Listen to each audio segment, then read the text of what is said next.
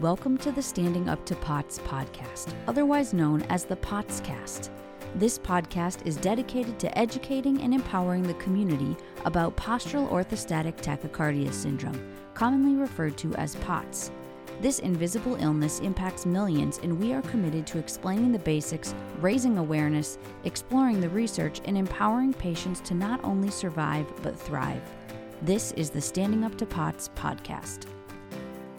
Hello, fellow POTS patients and beautiful people who care about POTS patients. I'm Jill Brooke, your horizontal host, and today we have an episode of the POTS Diaries. Today we are speaking with Shelby. Thank you so much for joining us today, Shelby. Thank you so much for having me, Miss Jill. So, how old are you and where are you? I am 31 years old, and I am here in beautiful Eastern Kentucky, specifically in Ashland. Awesome. And what is Ashland known for? Ashland is known for being the home of Billy Ray Cyrus and the wonderful hit single Achy Breaky Heart, as well as a country music sensation. The Judds as well. Forgot about the Judds earlier. Oh, the last time I heard Achy Breaky Heart, there was like a small village of people doing a line dance to it on Catalina Island. And it was so cool. Did people do that where you? Yeah, it's pretty much a rite of passage. You have to know the line dance. You have to pretty much know the song by heart. That is the next thing that you're taught after you're taught to spell the word cats when you are born in Eastern Kentucky. Right on. Okay. All right. So who do you live with? I live with my husband and my 2 children and my 2 cats and my 2 dogs. And how old are your children? 9 and 10. Okay. I have a little boy and a little girl. My girl is my oldest. And what would they say is your personality type? My kid, oh goodness, it depends on the day. I pretty much wear my heart on my sleeve. So if I'm feeling bad, you're going to know it. But if it's a good day, you're also going to know it. And I try not to reflect that too much on my children, but they know. They've been dealing with this since they were born. They know the mom has her good days and her bad days. So I'm definitely not Mary Poppins, but I'm also not Miss Hannigan either. So I walk a fine line in between the two, I guess. Awesome. Okay. So what are you passionate about? I am passionate about helping others. My husband and my friends would tell you that hospitality is my spiritual gift. So I really love to help and serve in my community. I'm really passionate about helping my community grow and then, just helping anyone in any way that I can. I like to feed people. That's a Southern woman thing, I guess. But that's my love language is food and acts of service, I guess. That's so nice. Okay. So as somebody who absolutely hates to cook, I hate everything about cooking. I hate the heat. I hate the standing. But even before those things were challenges for me, I hated cooking because I guess just low confidence. Like I was worried that I would make something and people would pretend it was good when it was. Oh, honey, that's what casseroles are for, sis. If you put enough potatoes and cheese in something, people will eat it. It's a secret. Just throw everything in a dish and cover it with cheese until it's bubbly and you can't go wrong. That's awesome. I have always admired confident cooks. So any other secrets of confident cooking? I guess if you're making a casserole, the more cheese, the better. And if you're throwing something in a crock pot, the more cream cheese, the better. That's how you hide all your mistakes. Excellent. Okay. So if we were to force you to brag about yourself, besides cooking, what are you good at? Oh gosh, I don't know. I don't like to brag. My husband says that self-deprecation is also my other gift. No, I guess I like to sing. I like to sing a whole lot. Back before my illness kind of took over my life, in my past life, I did pageants and I did a lot of talent competitions. And even now at my local cigar lounge, they have karaoke night and it's my favorite night. I just love to sing. I used to lead worship at my church before standing up to lead worship got to be too difficult. And now I just happily sing from the congregation. But yeah, singing is something that I love. Any favorite type of music to sing? I don't know. That just depends on my mood. My husband says that my voice is suited for country music, but being from Eastern Kentucky and Appalachia, I'm sure that's nice. That's awesome. Okay, so you alluded to a life before POTS. Could you give us a snapshot of what that looked like and how long ago was that? Oh, gosh. Well, it's kind of hard. So right now in my journey, we're still kind of piecing the timeline together. but I definitely noticed my health taking a sharp right turn down the wrong path when I was 18 years old. I was a freshman in college and I got mono.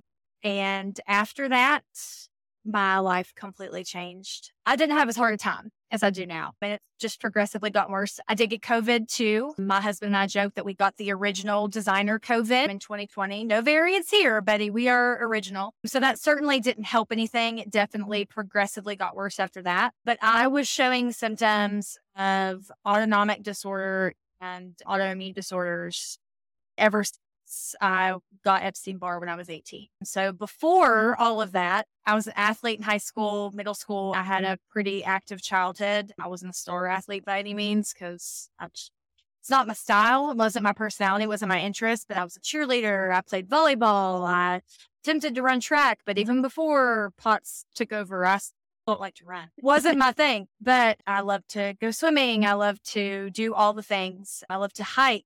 Hiking is one thing that I can still do now if I'm very careful about it because I just love it. But yeah, before POTS and before all of the journey that I'm on right now, life was very different. So what was your first sign of POTS? My first sign of POTS was this past January. I got sick.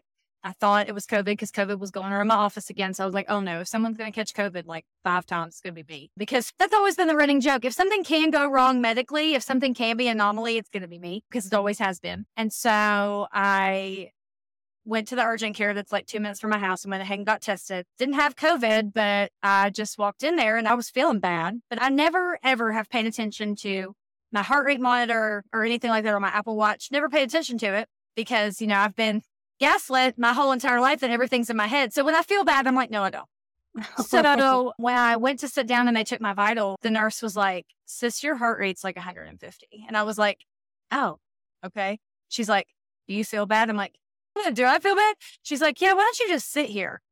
And so I did. And I think the lowest I got at that point, because, of course, if I'm sick, I'm going to be flared up. I know that now, but I think the lowest I got while I was sitting there was like 110. And now that's just Tuesday. So the doctor came in and saw me. He's like, hey, you're COVID negative, you're flu negative. I don't know what's going on with this, but you need to be on bed rest for a couple of days. You've obviously got a virus impacting your system. And so I went home. I called my boss. I was like, hey, I'm in tachycardia right now, and I don't know why. So they put me on bed rest for a couple of days to see if the virus just leaves my system. That's fine. Well, the next day, I couldn't hardly move. Like, to get up and go to the bathroom was like exhausting. And so my husband is my son's wrestling coach. And so he was gone to practice that evening. I was home by myself. My husband promised to stay on the couch, like couch, bathroom, that's it. And even then he's like, listen, if you can hold it, try to. So I got up to go to the restroom and I had my pulse ox and I started to get really dizzy. And I looked down and my heart rate just walking to the bathroom, like 10 steps, was at 175. Oh. And I started to get really scared. And I knew my husband wasn't going to be home for a couple hours because he was with my son. And so I called my friend Haley, who is an RN, and her husband is a doctor who is also one of my closest friends that I grew up with. I said, hey, do you care to just come over and sit with me until TJ gets home? TJ's my husband. I said, I'm kind of scared. This has never happened before. I really feel bad. Can you come sit with me? And she said, yeah, sure. And she said, do you want me to bring Chris, her husband, with me? And I said, no, don't bring Chris because he'll freak out. Because her husband, Chris, who is a doctor, he knew me pre-POTS. He's known me since I was a child.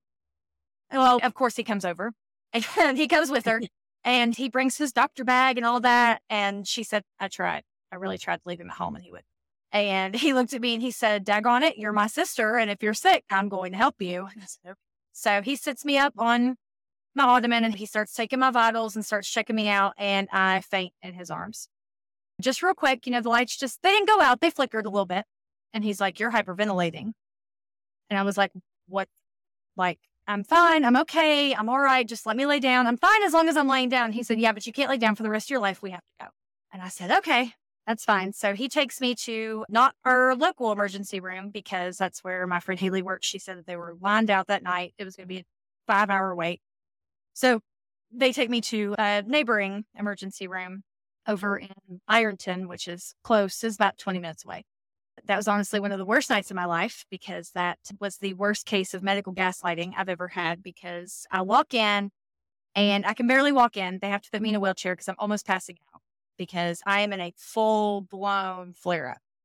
And I get back there and they take my vital signs when I'm laying down. Of course, they're like, you're normal. You're anxious. And I said, listen, I know what anxious feels like. I also have ADHD. And at that time, I was taking Concerta for my ADHD. So, of course, they see a mental health drug and they see that I have a diagnosis of ADHD. So they immediately go to mental health. That's what's wrong with her. Because ADHD medication can cause tachycardia in certain patients. Now, fast forward to the doctor actually coming in after the nurses have gaslit me and told me, listen, your vitals are fine. Like, you need to calm down. You're just anxious. The doctor comes in and says, well, I noticed that you're on this medication. How long have you been taking this medication? This is a common side effect. I said, listen, I've been on this medication for 2 months. I know my body. And I looked at him and I was like, listen, I've had a panic attack before. Had several of them. I know what it feels like. This ain't it. I would gladly have a panic attack right now over this. Like, I literally feel like I'm running a marathon and I am laying here sitting still. And he basically was like, listen, we'll do some blood work. We'll do an EKG on you, but you're fine. You just need to calm down. You need to calm down. And so he offers me an Ativan. And at this point, I'm like, okay, do I refuse the Ativan and be completely belligerent, and then he sends me on a 72-hour grippy sock vacation? Or do I take that? Wait, what's my grippy sock vacation? 72-hour psych hold. And I'm like, or do I take the Ativan? Because at this point, I probably do need the Ativan because I'm angry. And so they took my blood work, and wouldn't you know it, my electrolytes are in the toilet. And I am not okay. And he comes in, he's like, oh, well, yeah, you need some fluids. We'll give you this Ativan. You can just follow up with your primary care. Okay, cool. So lucky for me, I have a really good PCP. I have a great PCP. And I went in the following Monday and I explained to him what all happened. And he's like, okay, so something's not right. He's like, I'm going to send you for a 24-hour Holter. I'm going to refer you to cardiology. And we're going to take you off of your ADHD medication for a month, 30 days, just to see if anything changes. Okay, cool. Like, he started me on a path in the right direction. Now, sure enough, nothing changed. It's not my ADHD medication. No, I know that. But he got me in touch with my current cardiologist, Dr. Van Daren, King's Daughter of Ashland. If anyone in Eastern Kentucky needs a doctor that is familiar with POTS, it was so nice to walk into that. It was so nice to walk into his office the day that I first saw him, the day that I got my POTS diagnosis in February of this year. It was so nice to walk into his office, and he didn't even have to touch me or look at me. He read over my charts and he's like, so you have POTS. I was like, you know what that is? He's like, yeah, I know what that is. He said, what did you think was wrong with you? I said, honestly, he looked at me and I started crying because the words that came out of his mouth exactly were, it's not in your head. And I was like, thank you. And so him and his nurse practitioner is Brian Davis. That's who I'm currently seeing treatment with. They're fantastic. And it's so wonderful to walk into a facility and have a medical staff that knows, like, I don't have to educate my medical team. And that's wonderful. And Dr. Van Daren, during that first visit, he's like, listen, he said, I can't cure you of this, but I can do what I can to help you have the most quality of life possible. So it might take us a few times. It might take a few different things. It might be a process, but my job is to make sure that you have the best quality of life that you can because you are so young. And then he said, there's support groups, there's Facebook groups. He said, I encourage you to join those because what works for one person might not work for another person, or there might be something that I don't know to try that we can talk about. And he was very receptive and he's very open. And I absolutely love that. Oh, that's so wonderful. Okay. So once you had a diagnosis, did you find anything that helped a great deal? How much better are you now? Well, I was okay back then. So like I said, I got my official POTS diagnosis in February. I was okay. He, upped my salt intake. He said to start recumbent exercises, rowing machine, recumbent bike. I ordered myself a little pedal thing that I can sit on the couch while I'm sewing and watch TV and pedal. And, obviously drinking all the salt water. My husband now, he says it's like playing water bottle roulette in our house because if he accidentally picks up one of my water bottles and takes a drink of it, he's not happy about it. So I was okay. It wasn't great, but I wasn't terrible until about mid-June. And that's when the weather here got terrible. So I always have been heat intolerant. I always say that I have seasonal affective disorder, but it's the complete opposite. So like the summer months, I hate the summer months. They're absolutely terrible. But the winter and the fall is where I thrive because I can be inside and I can be cozy and all the blankets and all the things. So in the middle of June, I started to get really bad to the point where I couldn't hardly get out of bed in the morning. All of my joints were flared up. I was having episodes, just I couldn't hardly function to the point where I didn't like being alone with my children, especially if they were playing outside. I didn't trust myself just for a safety reason for them. Now, my kids are old enough and they know now, like if something happens to mom, they know where my cell phone is. They know how to call, like they know, but still, I never want to put them in that position. So I went back to the doctor and I saw my doctor's nurse prac, Brian, about 6 weeks ago. And he was like, how are you doing? And I was like, really crappy. I said, but I know there's not a whole lot you can do because that's what I was telling my husband. My husband was like, do I need to take you to the emergency room? I said, what are they going to do? They're not going to do anything. They're going to send me home. He's like, well, yeah, you need to tell your doctor. I said, babe, this is one of those things that you just kind of have to suffer through. We can treat the symptoms. We can try to make it better, but there's nothing we can. And then Brian, at my last visit, he said, hey, this is kind of unconventional, but, we can try it. If it works, great. If it doesn't, it's not going to hurt anything. But he actually started me on a cycle of IV therapy. I've been going once a week, just getting fluids in a banana bag, just electrolytes once a week. And I can tell it helps. It does help. I get a few good days out of it, but then it starts on the downhill again. That's where I'm at right now. They're really big on trying to find out what the cause is. So my POTS, they really believe that I have secondary POTS. So we have to figure out what is underlying. So I recently found out that autoimmune diseases run in my family. And so right now I talked to Brian. And so right now we're looking at two big possibilities are lupus and MS. So we're trying to figure that out right now to see, because if they can treat the underlying cause, then hopefully my POTS will resolve itself or at least get better at this point. So that's kind of where I'm at right now, currently in my POTS journey. Today's been a weird day. I think I peaked at 209 today, which is the highest I've ever seen myself hit. Oh, 209 beats per minute? Yes, ma'am. Just a little blip. And honestly, I started to feel kind of lightheaded. I was sitting up crisscrossed on my bed and I had just walked in from my kitchen and I knew I wasn't feeling good, but I was like, and I just happened to look down at my watch. I was like, oh, crap. So I immediately laid down very slowly. And honestly, this week, I was telling my husband, I think I'm starting to get like the seasonal crud. So I told him, I said, yep, that tracks, because if I'm getting sick, that makes sense why I can't control it as well. But you're saying that even just 2 days after getting your IV fluids, your heart rate got up to 209? Yeah, but here's the caveat to that. I'm not a doctor. I can just tell my experience because I know my own body. So I got fluids on Monday, on my birthday. And the only reason that I had to get them on my birthday is because the week before was a holiday week. Long story short, because of a prior engagement that I had to be out of town for, and because of the holiday, I didn't get fluids at all the week before. So I was going on almost 2 weeks without fluids. And, my body, my heart beats so fast that I physically cannot drink enough electrolyte to make myself feel better. So I don't know if that has anything to do with it, if the fact that, it just wasn't enough. And Monday was a whole fiasco in and of itself. I know that we were scheduled to originally talk that day, and you said that there was maybe something that happened during that IV therapy. Are you okay talking about that?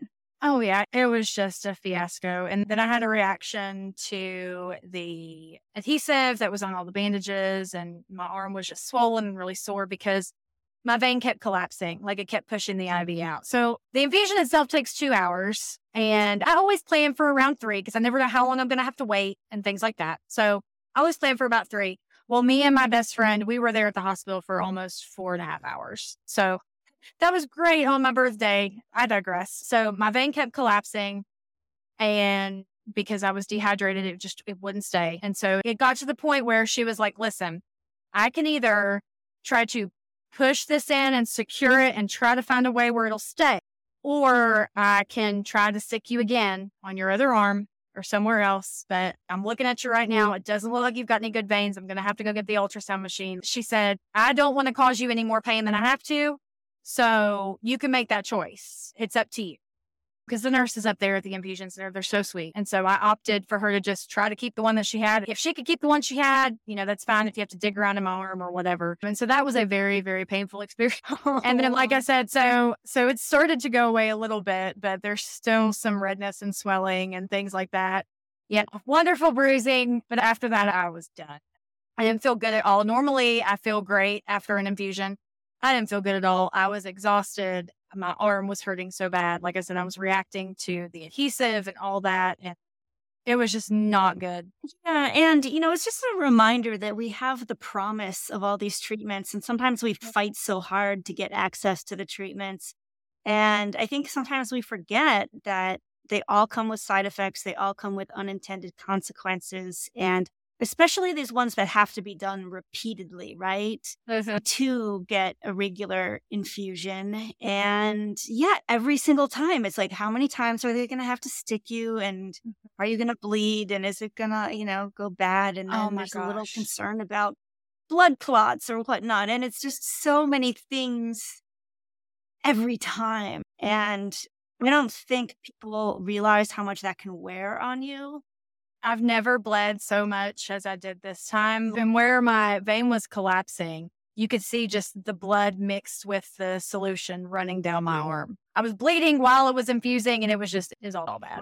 So your POTS management is still a work in progress, it sounds like. Yeah, right now it's very much a process of just figuring out what works. At this point, I'm at the point where I'll throw anything at the wall to see if it sticks.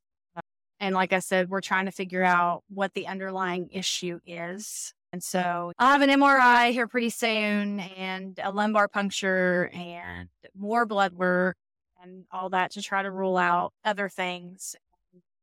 I don't know. It's an ongoing journey. I would be remiss if I didn't say that I'm at the point where I'm just like, I don't even care.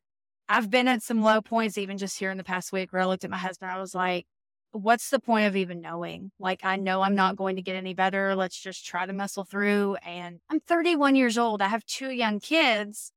And he looked at me and he was like, well, that's why. That's why you figure out what's wrong. Because if we know, then we either have the peace of mind knowing that there's nothing we can do, or we keep trying because we do have young kids.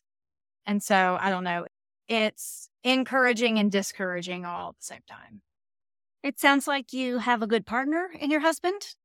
I do. He has definitely caught the short end of the stick when it comes to in sickness and in health. He has been taking care of me while I've been sick pretty much our whole entire relationship, because even before POTS and all that, like I said, autoimmune disorders run in my family. So something that's just like the sniffles for him will take me out for 2 weeks. My immune system is complete trash. So he has definitely taken care of me. I feel like I've been sick like our entire relationship. But 12 years, and it's been 13 years since I've had mono. So that tracks. So what gives you strength to deal with all this? What helps you cope? Do you have any favorite activities, things you do, strategies? Honestly, the only thing that really gets me through like the really, really hard days, like I'll disassociate and I'll watch my favorite TV show, or I'll sew. I really love to sew and embroider and things like that. But the only thing that really gets me through on the really, really, really hard days is my faith, and knowing that everything in my faith, and I believe that the Bible says that everything that happens, God is sovereign over, and everything that happens is for his glory and my good, even if I can't see it. So I know that I have this for a reason. I'm going through this season of my life for a reason. And my best friend and I were talking the other night. I was literally driving home. It was 11:30 at night. I was driving home and I was crying, and I was so in my head and all in my feels, and I was so upset. And she said, honey, you do so much for so many people. and you are constantly go, go, go, and you want to do all the things, and you've been that way as long as I've known you, and that is one of your best qualities. She said, but sis, she said, you physically can't right now. She said, and I think that in this season of your life, God is making you slow down. You are in a position where you have to slow down and you need to be still. And I was like, that tracks. And in that moment, that was so encouraging for me because I don't understand right now, but I know one day I will. And that's what gives me hope. That's what gets me through the hard days. And, as you're telling all these stories, one thing I'm hearing is that you're really good at making friends, right? You had people who came to your house. You had people who went to the ER with you. And I think some of us who are introverts or have not done a good job in terms of letting ourselves get isolated are at least hearing like, okay, that sounds smart. That sounds really smart to be surrounding yourself by these compassionate people. Now, I wouldn't say that I'm good at making friends. I don't know. Like my husband says I'm an introverted extrovert. So I have a tendency to either really overcompensate my extrovertedness or completely withdraw, especially in social situations where I have no idea what I'm doing. I will either be at one extreme or another. You'll either find me in the corner or I will be right in the middle of the room because social cues are way above my head. No one has time for that crap. But the way that I work around it is, and my philosophy, and it's definitely burned me more times than it's helped me, is I literally just treat people how I would want to be treated. And I know what it feels like to not have a support system. I know it doesn't sound like it, but there was a time in my life where I really did genuinely feel alone. And so I always try to be that to whoever needs it, because I never want someone to have to go through a hard time by themselves. So you could literally be a stranger to me, and if you need something, I'm going to be there. I tell my kids all the time, and when my kids have friends, when I'm talking to their parents, if my kid loves you, I love your kid too. And guess what? I love you too. We don't have to be best friends. We don't have to hang out all the time. But if my kid loves your kid, then guess what? You're stuck with me now. So my husband says that I annoy people with my love. And I guess that's the only way I know how to put it. That sounds really nice. And I love it when people use their own bad experiences to try to make sure that nobody else has to have the same bad experience. That's kind of where I'm at. Like my mom is going through some health issues right now. And she called me the other day and she was supposed to have a test. And long story short, the test didn't get ran. And she was like, well, Shelby, that's just how it is. I said, no, that's not how it is. You're not allowed to go to the doctor by yourself anymore, because if you're not going to advocate for yourself, I'm going to advocate for you. And she was like, well, Shell, just calm down. And I was like, no, I'm not going to calm down. I said, because I've had to fight for 13 years to get somewhere just to find out that my nervous system is broken. So no, if you're not going to advocate for yourself, it's okay. That's fine. You can sit in the corner. I'll be the loudmouth for you. So if someone's too afraid to step up, I don't mind in the least bit to be that. That is great. That is wonderful and so valuable. All right. Are you up for doing a speed round where you just say the first thing that comes to your mind? Oh gosh, I prepared for this. I listened to a bunch of previous episodes over the past couple weeks. Okay, let's do it. This is going to be terrible. What is your favorite way to get salt? Element chocolate salt. What is the drink you find the most hydrating? Liquid IV. What is your favorite time of day and why? Either early morning or early evening, because it's cool enough to actually be outside without my skin melting. Where is your favorite place to spend time and why? Oh, that's hard. So either Emerald Isle, North Carolina, that's the beach we go to every summer, or just down here at Fat Ash Cigar Lounge in Ashland. Nice. What is one word that describes what it's like living with a chronic illness? Exhausting. What is some good advice that anyone has ever given you about anything? Pray and pray more. And shut up and actually listen. What is something small that brings you comfort or joy? My animals, my pets. Who is somebody that you admire? My husband. Do you want to say why? Because he is just awesome. He is so selfless and caring and compassionate and giving. And he would never say it about himself because he has that tough persona. And he definitely can be that guy, but he's my rock. He's never wavered, never second-guessed me, never told me I couldn't do something even if it was absolutely crazy. He's my constant. Oh, okay. Now you have several thousand Potsies who all love him. What is something you're proud of? My kids. What is the toughest thing about Pots? Waking up in the morning. You never know. It's literally like a box of chocolates. You never know what you're going to get. What's an activity that you can enjoy even when you're feeling really potsy? Sewing. What is a gift that you would have sent to every POTS patient on Earth if you had infinite funds? Ooh. Oh my gosh, I just said this the other day. Cushion socks. Sorry, I got my first pair the other day and I was a game changer. Right? What is something that you consider a POTS victory when it happens? When I stand up and don't feel dizzy. What is something that you're grateful for? My life. Can you finish these sentences? Oh, I Lord. love it when... I love it when a plan comes together. That's the first thing that came to my mind. I love it when a plan comes together. That's great. I hate it when... Oh, I hate it when someone's left ice on the floor when they've gotten it out of the fridge and I step on it with socks on. That's the worst. That's super unusual. Very inconvenient and super annoying. Have you ever had to sit down or lie down in a weird place because of POTS? And if so, where was the weirdest place? Oh, gosh. Weirdest place? I don't know. I've had to sit on the floor at the cigar lounge before. And my husband calls it falling with style. It's like a flashback from Toy Story because I don't really faint. My legs will start to go like super shaky and I'll just slide down the wall to keep myself safe. And so, yeah, I've had to sit on the floor in the cigar lounge for a minute, gain my composure. So that's probably the weirdest place that's ever happened.